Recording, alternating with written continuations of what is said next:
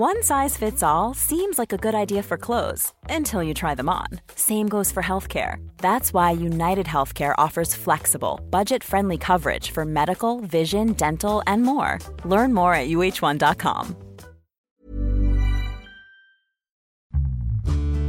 Things in this game can get very unnecessarily advanced very quickly, but if you spend less than you earn, you make regular contributions into a broad-based ETF.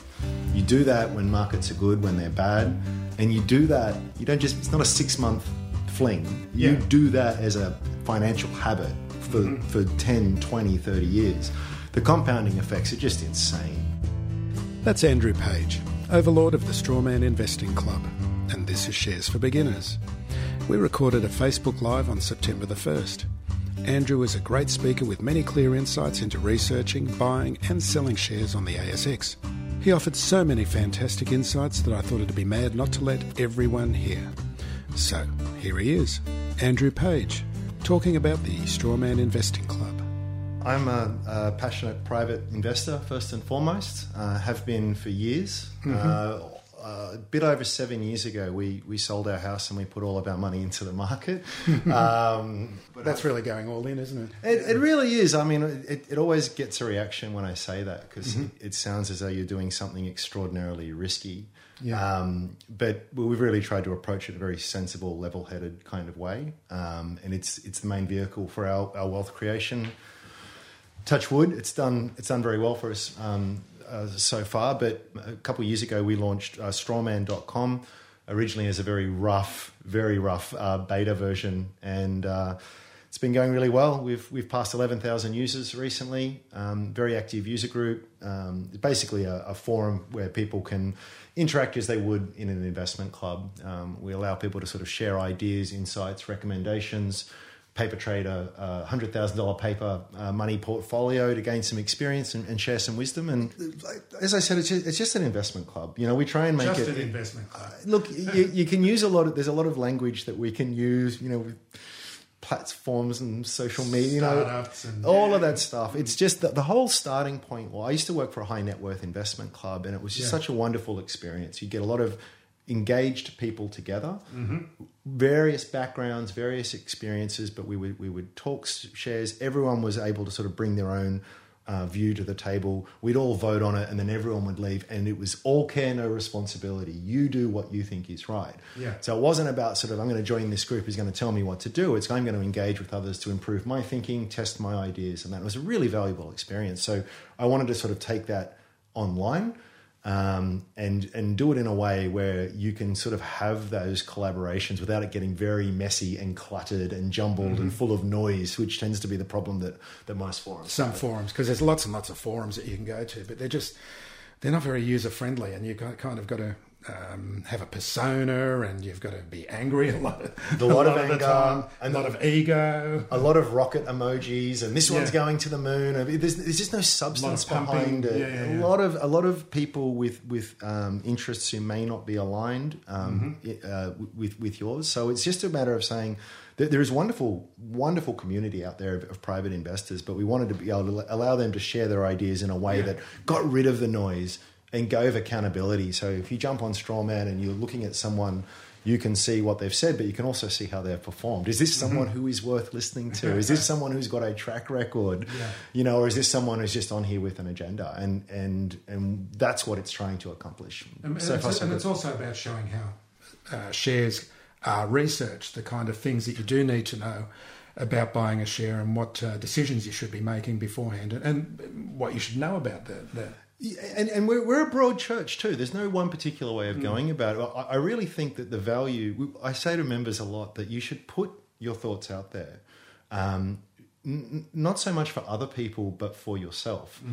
When you've decided to buy Nanosonics, for example, a lot of us will make that based on a lot of subjective thinking. We have a bit of a feeling for it. If we do a lot of reading on it, you know, the very act of writing down your investment thesis, your investment expectations, you know, roughly what are sales and earnings going to grow at? What do I understand about the business? What are the risks? The very act of writing it down will clarify and crystallize your thinking like nothing else. And especially when you're doing that in a public forum where other people are going to see that and vote on that potentially, it forces a discipline that you might not otherwise have. And then when the future unfolds in random and unpredictable ways, as it always does, you've got a touchstone to refer back to. I bought shares in company XYZ 3 months ago based on these assumptions. What's changed to alter that? Maybe things are going better than I thought, or worse than I thought, or maybe really, in most cases, nothing has happened. But it helps you distract you from the noise of the market, the up and downs of share prices, and like, this is my reason for buying. This is the value that I think is there. And it'll make you a much more disciplined and honest investor, frankly. Andrew, I bought NAN. What's it? Nanosonics? Nanosonics. Yeah, on your advice 2 years ago. Thanks. Do you think it's reasonably priced now? Josh, that's a 2% management fee on that. So I'll give you my bank details where you can send that through. It doesn't apply when the recommendations don't go well. Yeah, I still hold a few Nanosonics. Look, the best thing to do, I think, right at the beginning is I prefer not to get too much into what I think you should do here. That being said, Strawman's very much set up for that. You can go to Strawman, look up the username Strawman. I should have probably gone with a different username. But if you look up Strawman, you'll see all the stocks I'm holding, all the ones I'm recommending. And if you want to know what I think of a stock, if it's there, that's probably the best place to look at it. Nanosonics is a really wonderful business. And I think their best days are to come. The trouble with Nanosonics, as with so many stocks in this market at the moment, is that you've got these really nice businesses, really strong growth prospects, but the market knows it, and the market knows it and then some. And the difficulty I think we have for a lot of these companies is that you can actually find yourself in a situation where the company actually delivers really good returns, good growth, but you can still be very, very poorly as an investor. Nothing is worth an infinite amount. You have to watch what you pay. And I feel as though a lot of these stocks are sort of up against what is reasonable. That being said, a lot of the value that's being argued for is very much based on what these companies look like in 5 and 10 years' time. And the nature of these businesses and in the way that they scale and the operating leverage and everything that they have is that you can actually get some really spectacular growth over that period. I just think that if that is the basis for your investment thesis, and you're saying, I'm buying Nanosonics, Afterpay, Xero, Pointera, whatever it is, because in 10 years' time, they're going to be a $100 million revenue kind of company. Well, you kind of got to sit through that 5 to 10 year period. Too many people sort of start with that as a rationale and justification for buying, and then freak out the moment it drops 30%.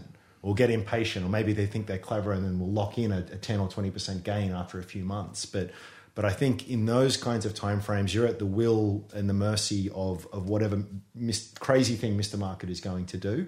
So if you are a long-term believer in the opportunity these companies are presenting, you kind of have to be with it for the duration to have those returns realized.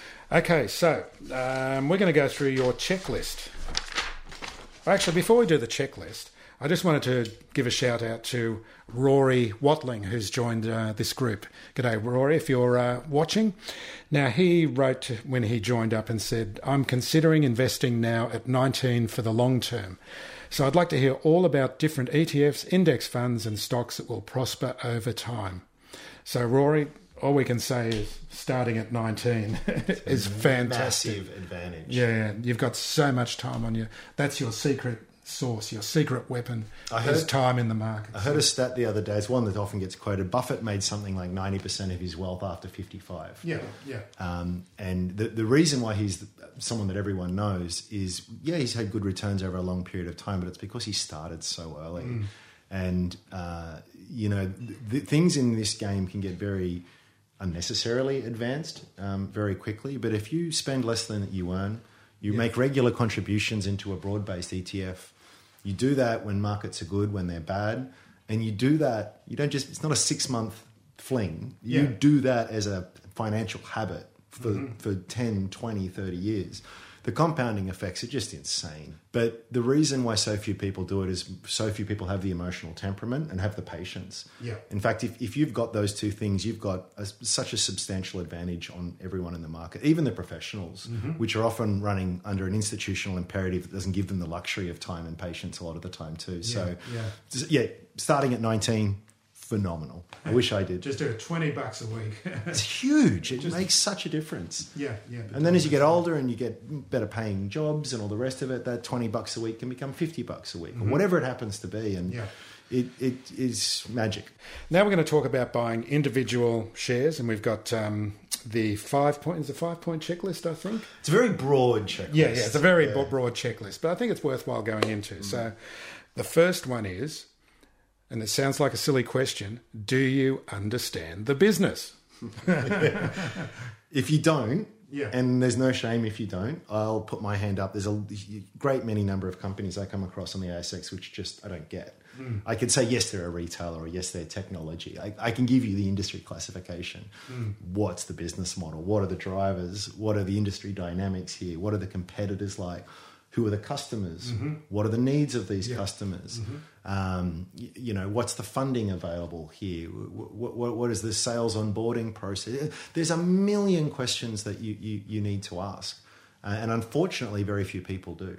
But having a good understanding of a business not only sets you up to make better decisions, but it enables you to react to news much better as well. When you very much understand a business, and even the best businesses will have a rough quarter or a rough half, and they come out and they say this, you'll be able to contextualize that very quickly and not make silly short-term decisions on that. But none of this comes... The market is there to serve. It is not there to inform. If you're going to let the market tell you a stock is good because it's gone up or it's bad because it's gone down, which will do all kinds of crazy things in the short term, you're never really going to have an understanding of is this good value or is it not. You have to know the business. The next question, I guess, that comes from that is, well, how do you do that? There's no one sort of checklist here, but the real reality of it is it just involves a lot of reading. And a lot of my friends and family find that really boring, which is fine. It is for a lot of people. Great, invest in an ETF and don't bore yourself with that stuff. But I think you have to have an enjoyment in it and an intellectual curiosity. And I love the process. And I think for those that enjoy it will inevitably do better at it because it's not work. It's fun. It's intellectually stimulating. But you'll read the presentation decks. You'll read the annual reports. It doesn't have to be cover to cover. But, I would want to... I like to imagine that I am the outright owner of the business. And, every now and again, management come forward and give me a briefing on how my business is performing. What are the things I want to know? What are the things, what are the prospects and expectations? Have they changed recently? All of that kind of stuff is just super important. And you just have to read a lot of material. But it's all out there and it's all for free. The ASX.com give you all ASX announcements, companies' own websites. And the other thing with that too is that knowledge compounds. If you've spent a lot of time doing a bit of work on a particular sector and a particular company, there's a lot of lessons and insights there that will translate to other companies. So, next time you go to look at a medical device maker, or next time you go to look at a banking stock or something, all that work you did previously is still there. And it's like exercising. You just get better and better and better and better at it. So it's even, and this happens a lot too, you'll do a lot of reading on something only to realize that you don't like it. And it feels like wasted effort. But it's not. That's good. It's a process of elimination, isn't it? It is. And then you build up this diary, really, these notes that just are a wonderful resource. Again, allowing you to get better and faster at it each iteration. There's never been a faster or easier way to start your weight loss journey than with PlushCare. PlushCare accepts most insurance plans and gives you online access to board-certified physicians who can prescribe FDA-approved weight loss medications like Wegovy and Zepbound for those who qualify. Take charge of your health and speak with a board-certified physician about a weight loss plan that's right for you. Get started today at plushcare.com/weight-loss. That's plushcare.com/weight-loss. plushcare.com/weight-loss.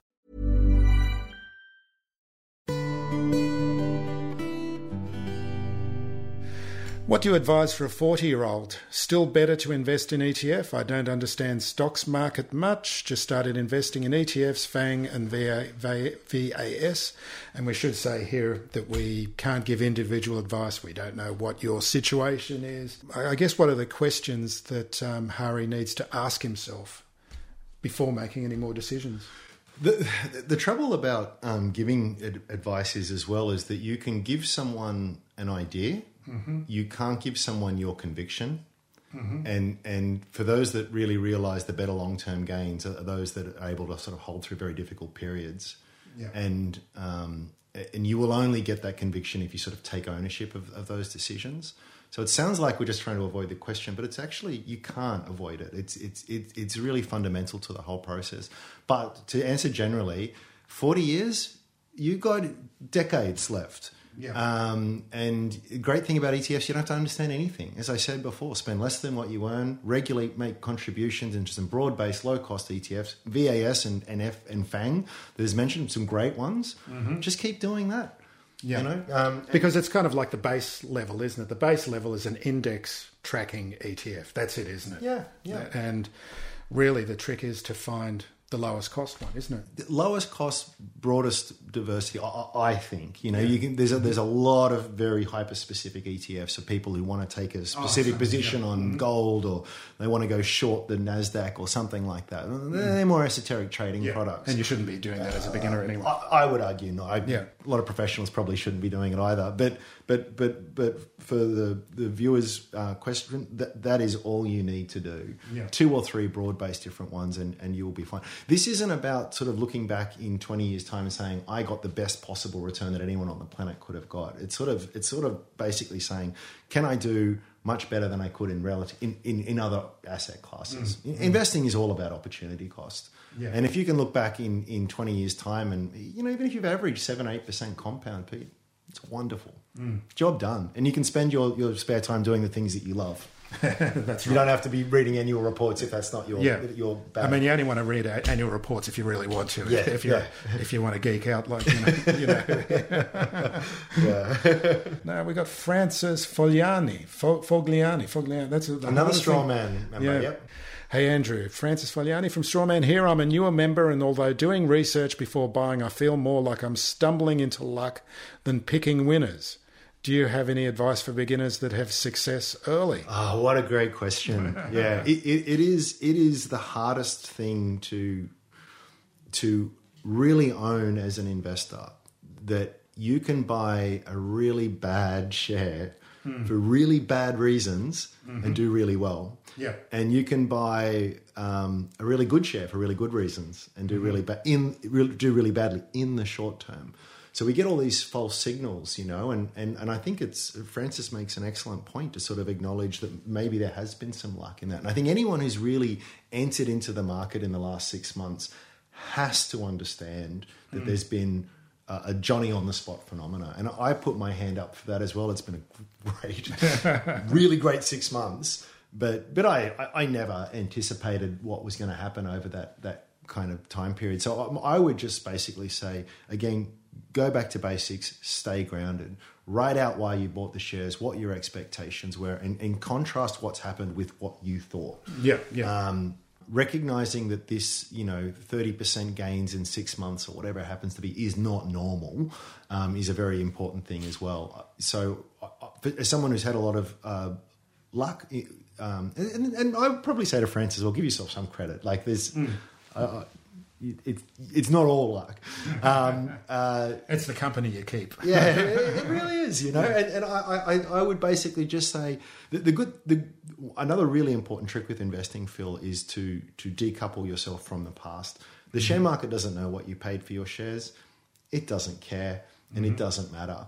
You know, you've got to imagine that you spring into existence every day, and this is just the shares I'm holding in the proportions that I'm holding. And what you really need to do is sort of say, is this sensible positioning going forward? So some people will be sitting there who happen to buy Afterpay at $8 not that long ago and may have grown to 40% of their portfolio. And you would say, that's great and well done. But if you started investing today, would you build a portfolio that looked like that? That is with Afterpay at 40% weighting at current valuation. I'm sorry to pick on that particular company. I'm not trying to make too much of a specific point on that, but more generally speaking. So I think it's just a matter of reevaluating things regularly, but not fiddling too much as well, because that can be equally as dangerous. Yeah. You know. I think also one thing to watch out for is trying to predict the future, because no one can predict the future. I mean, over the last few weeks, I've had one fundy get on the phone to me and say, I want to talk to all your listeners. This is going to be the greatest depression ever that we're going into. Maybe he's right. Maybe he's right. And then I talked to an economist, and he's saying, well, after World War I and the Spanish flu, we had the Roaring 20s. And you know what? They both make compelling arguments. They do. And this is the thing. On the share market, if you go looking for a positive analysis of a particular company, you'll find it. And if you want a poor analysis, you will find that as well. So again, this comes back to this idea of really taking ownership of your decisions and building that conviction. I think, unfortunately, with investing, you can't avoid making predictions. You have to make a prediction, but you can still be smart about the things that you make predictions on. So I can say, I think, let's go with the first example, Nanosonics. I think in 5 years' time, it will be a bigger company, that it will be more profitable. I don't have my notes in front of me, so I'm not going to be able to give any numbers. And that the market will probably attribute a reasonable multiple to that business, given how I expect it to perform. Yeah. And if I can be general with those sort of assumptions and apply a very large margin of safety, it's probably a far more useful process than saying it's the 1st of September 2020 and on December 13, I think the share price target will be this. Both are forecasts, both are predictions. One is predicting something which is inherently impossible to predict, where the other is something that a reasonable person can have a reasonable view on. Yeah. Now, the good thing about the way that I'm talking about it is Pointerra, I'd love to get to, is a great example of that. It's Well, why don't we talk about Pointerra? Sure. Because you've come prepared to talk about Pointerra. Well, and I have to say, there'll be a lot of people on Strawman watching. It was a 30-something% gain today. This thing was picked up by our community about a year ago. Sort of like. Did you find it, or did someone else come up with it? I'm going to take credit for this. Yes, one. I think I was the first one. This is all yours. But I think it's going to sound like a big wind up to do a victory lap, and it's not. I just think that there's some really good lessons in how all of that has kind of worked. And just to finish that previous point, I think when I was buying it last year, and other people were as well, is no one had a forecast on what the share price was going to do, or that Bevan Slattery was going to buy shares and that was going to spark a re-rate, and none of that. But if you go back and you read those comments from people back then, people did have a view on where the annualized contract value would be, what the market opportunity was, and they had some general notions of that. And then they applied very conservative multiples and discounted back and applied margins of safety. So you can be generally right and still do well, but you can be specifically wrong and do very badly. And so when it comes to making forecasts and predictions, they are unavoidable, but you can choose the things that you're trying to predict, and you can be very loose in the kinds of things that you're trying to predict for. I'm not going to give you 12 decimal places to the earnings per share of Cochlear in 3 years' time. I don't know. But I've probably got a reasonable sense of how earnings are going to grow over that period. Yeah. And as long as my valuation and my investment thesis isn't based on some hyper specific kind of number, if earnings are up 30%, pick Cochlear again as a random example, in 5 years' time, or they're up 25%, or up 35%, that's all of a general flavour that is probably going to do you well as an investor. Now, if earnings are down 30% in 5 years' time, or flat over that, that's a very different, qualitatively different story. So I guess what I'm trying to say is you do need a general direction, you need a compass, you need a general target for what success looks like for a business, but don't take yourself too seriously, because you can't predict the future. And the more hyper-specific you get, you see it on TV and stuff sometimes, someone will say, I love this company, 23 cents. If it gets to 21 cents, I'd buy, but not now. It's. I know. Yeah, there's no reasoning behind it. That's like, if it's a good business at 21 cents, I mean, yes, there is a line you will cross at some point, or a zone that you will transition, but none of us are that good. And you know, to talk about Buffett again, he does some very broad numbers in his head because he's not trying to be hyper specific. He's just trying to get the general theme, the direction right. Yeah, and that's what you need to focus on. Actually, we've got a couple more questions here. Nice call. Oh, Trudy loves Nanosonics, worried about TWE, but could be a bit under $9. TWE, what's TWE? Treasury Wine Estates. Oh, okay, right, yeah. So these guys had very big potential in China, big market, demand for Australian clean and green, high quality products. But there could be headwinds at the moment. There's political issues and all of that kind of stuff. Yeah. I'm not close enough to it, but yeah, it's a real what it is. And someone's mentioned the checklist again, so maybe I'll segue back to that. Is that one of the other points there is focus on the risks and focus on the downsides. And I think as investors we get an attraction towards a stock for sometimes really good reasons. And then we naturally as humans, we suffer, all of us, from confirmation bias. We like to hear things that resonate with our preconceived notion. It's the worst thing, isn't it? Just only looking at stories that confirm your view. Yep. Discounting everything. Everything else, yeah. Which is what a great thing about Strawman is, because you're going to have the peer review of a community that's going to look at your ideas and say, well, have you looked at this situation? Well, we called it Strawman because we want the ideas to be challenged. It's not about ego. It's about being right. And sorry, I missed your point. The point is really just to, and Treasury Wine Estate sort of reminded me of this, is that the investment thesis would have been very well established company, good established brands, long record of profitability and dividends and all of this kind of stuff. But the real growth avenue was China, and if that can proceed as people are expecting, you'll do very well. Yeah. But a lot of people got so carried up in that they forgot that, well, actually maybe China won't be a success. And historically, Australian companies going offshore don't do well. Not because Aussies are bad at business, but it's just very hard. Different markets, different dynamics, different systems. Really, really, really tricky. And so every day there's a company going into China saying, "Oh, if only 1% of China buys our product, we'll make squillions." But most don't. And it's not. You need to ask that what if, and if that doesn't, what does that mean for the share price?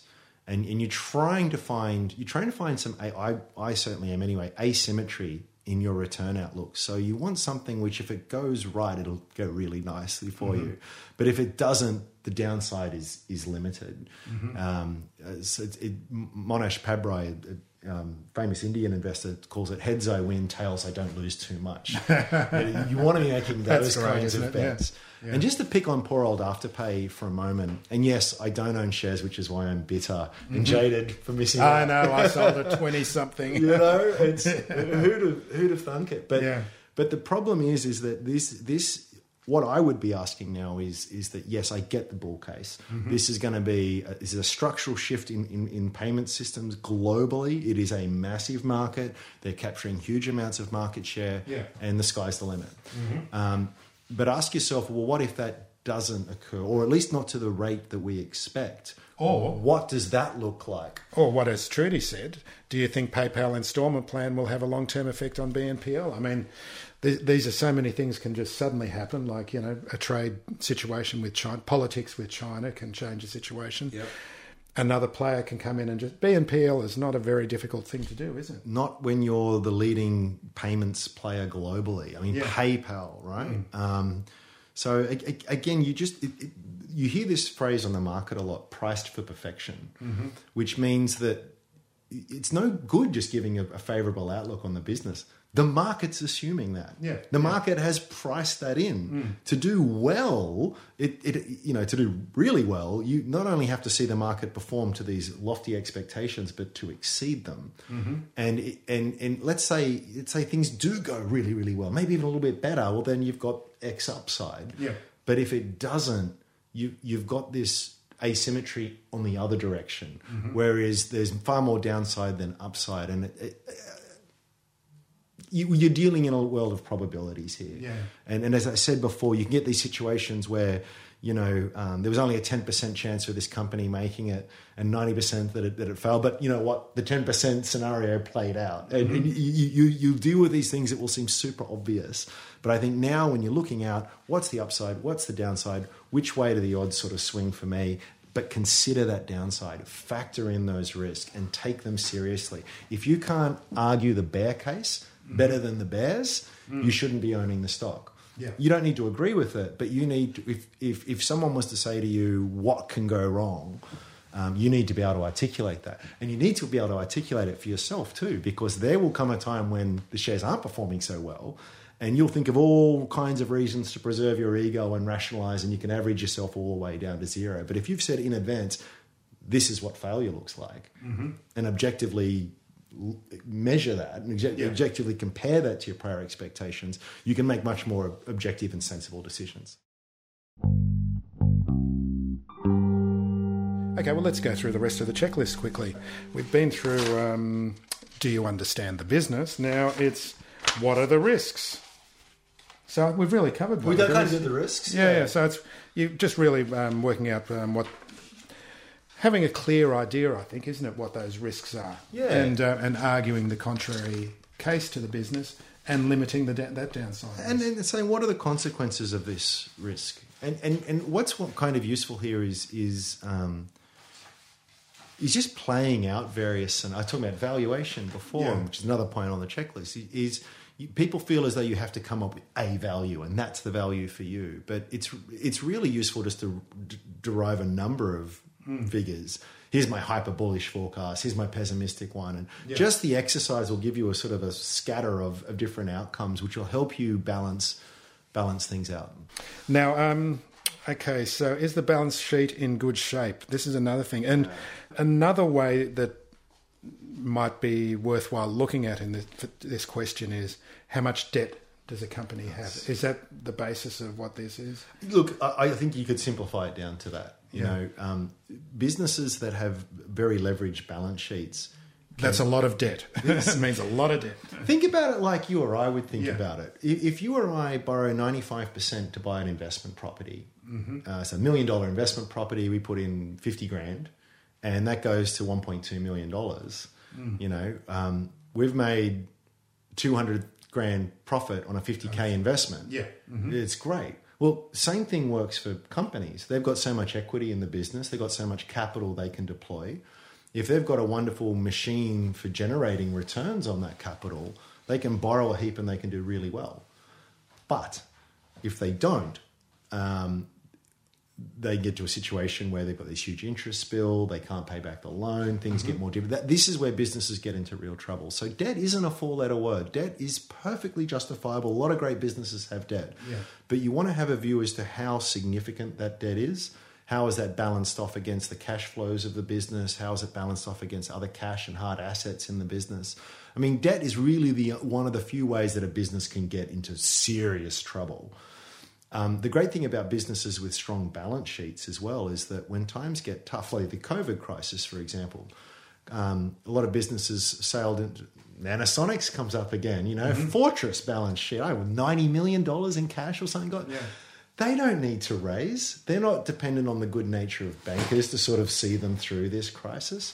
They actually find that companies with really strong balance sheets find that when cycles do turn and all their competitors get really hard done by, they're in a position of strength like you can't believe. So it just removes a massive risk. And even if companies manage to avoid bankruptcy and that kind of stuff, and we've seen this a lot recently with companies having to do extremely significant extremely discounted capital raises to stay afloat. So there's a dilution risk there. So look at that balance sheet. And again, there's so many great resources online for accounting 101 kind of stuff here. You don't need to be a chartered accountant to do this kind of stuff. What's the cash? What's the debt? What are the liabilities of the business? Go back a few years, have a bit of a look at it. And if it is too highly leveraged, doesn't mean that it's going to go bad, but it is a risk you need to be aware of. Balance sheet is well worth looking at. Now, the other, I think I just missed this one before, is do you trust management? Yes. How can you know? You can't. You can't know because unless you know them personally. It is difficult, but there are some wonderful signs.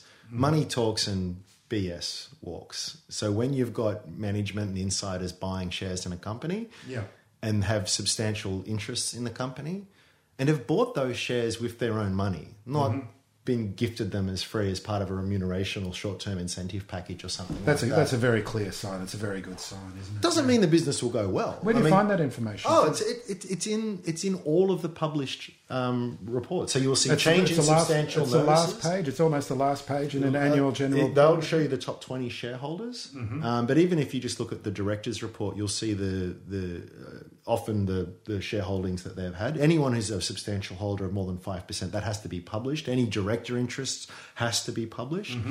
You'll find it just by looking at the announcements. So I think that's a really wonderful sign.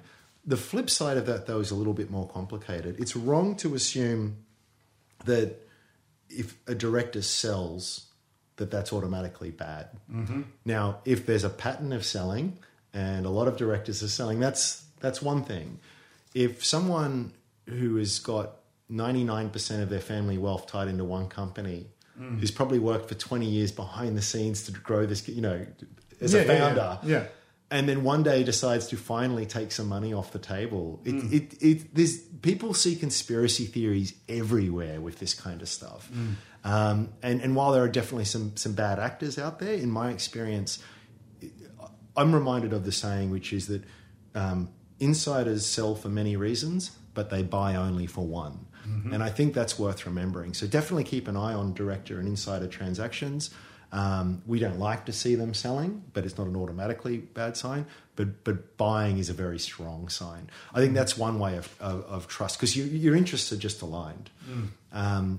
The other way is again, just reading, as I was saying before. So often people will look at the last announcement or the last presentation deck. Go back 5 years. What were those guys saying 5 years ago? I mean, how realistic has that been? Every business, even really well-run ones, will just have bad periods. Do management take ownership of those mistakes, or is it everyone else's fault? Is there a lot of churn in the management team? Again, just reading all the correspondence that a company sends out, you get a really good feel for whether you can trust management.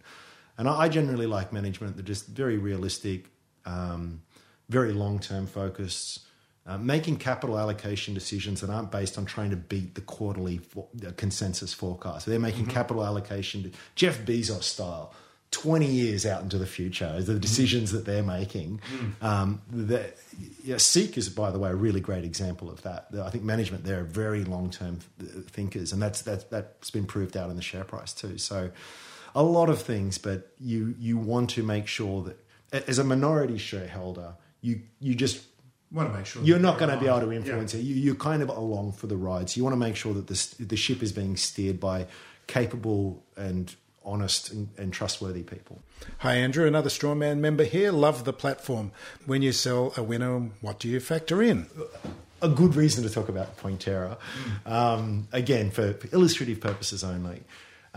That's been, if you look at my Strawman profile, you will see that I sold some, I think, at 14 and then at 19 and 24. I mean, selling, in hindsight, horrible decision. I would have made a lot more money if I'd kept it through to today. But the reason for that was twofold. So to answer your question, what am I factoring in here?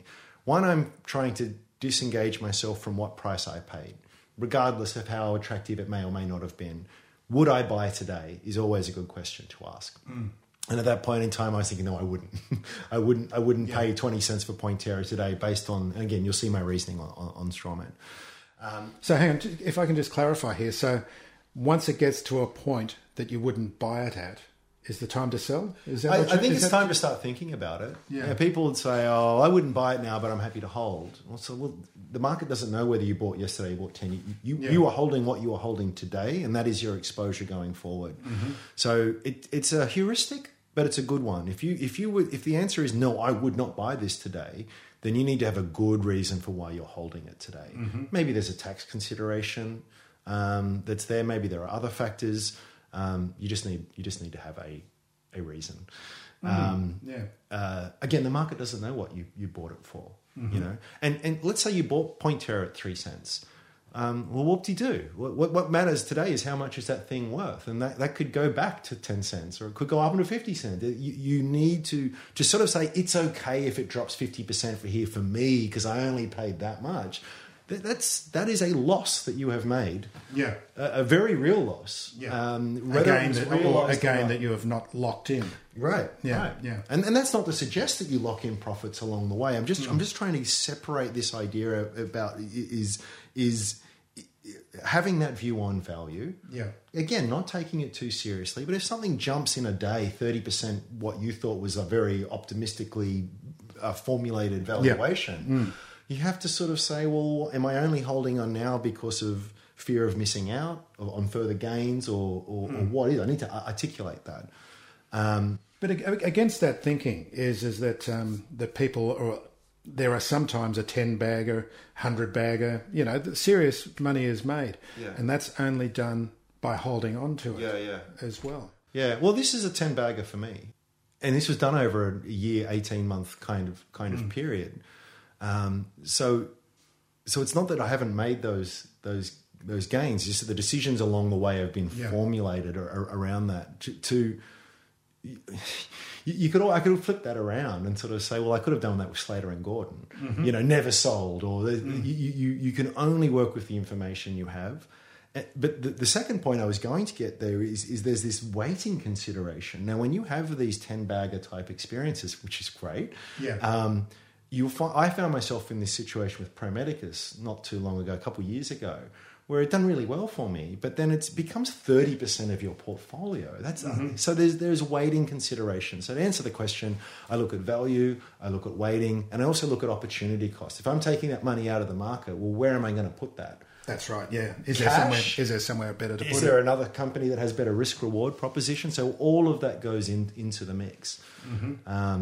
So when you say the weighting, that's like your portfolio is like a pie. Yes. And each slice of the pie is the weighting of it, or the percentage of your portfolio. Yeah. And you don't want to be overweight in any... You don't want a big slice of that pie to be just in one single holding. Not unless you have immense conviction. So that's not to say that, if you've got 10 stocks, they should each have 10% of your money. It needs to be weighted according to your conviction and your sense of value. So the less risks, the more confident, the better the upside, the more weighting you can have. And I'm actually quite comfortable to have 10, 15, even 20% at times of a stock just one stock in my portfolio. But it has to be backed up by all of those kinds of factors. Yeah. So you mentioned before we started that this was a fizzy pop? A spiffy pop. A spiffy pop. This is a technical trading term, ladies and gentlemen. Spiffy pop comes from David Gardner, who's one of the founders of the Motley Fool. And it's a situation where the share price rises in one day by more than your cost base. So if you bought shares in Pointerra at 4 cents and they went up, 10, 11 cents today, you've got a double spiffy pop, almost a threefold spiffy pop, which is really nice. But these things, Peter Lynch said really well. He said that all of his gains tend to come 3 years into his holding. And we found this, I've certainly found this with any of my big winners, whether it was Pro Medicus or EnviroSuite or more recently with Pointerra.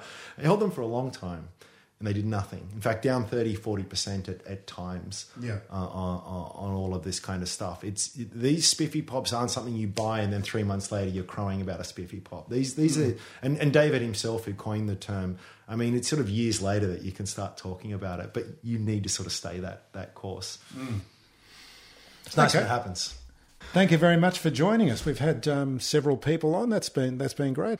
Good night, everyone. We hope you enjoyed this discussion, and let us know if you want more of them, because I'm really enjoying doing these. Me too, Phil, and thanks for organising it, and thanks for having me on. It's been a great chat. If anyone wants to catch up afterwards, or you didn't get a chance to ask a question, jump on to choose your platform. I'm going to suggest Strawman, of course, but jump on there and ask some questions. Happy to do our best to answer them. No, Twitter seems to be the place where so much of this stuff happens. A lot of good stuff on Twitter, yeah. Not that we've got anything against Facebook being on Facebook. We love Facebook. Facebook's good too. Mark, we love Facebook. Okay, thank you very much. See you later. Shares for Beginners is for information and educational purposes only. It isn't financial advice, and you shouldn't buy or sell any investments based on what you've heard here. Any opinion or commentary is the view of the speaker only, not Shares for Beginners. This podcast doesn't replace professional advice regarding your personal financial needs, circumstances, or current situation. Thanks to Christopher Soulos for music production with that special Greekalicious flavour. Remember, music always flows, even when the money won't.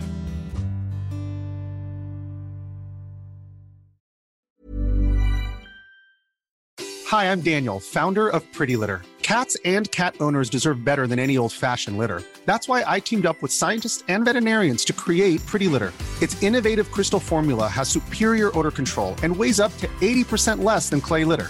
Pretty Litter even monitors health by changing colors to help detect early signs of potential illness. It's the world's smartest kitty litter. Go to prettylitter.com and use code ACAST for 20% off your first order and a free cat toy. Terms and conditions apply. See site for details.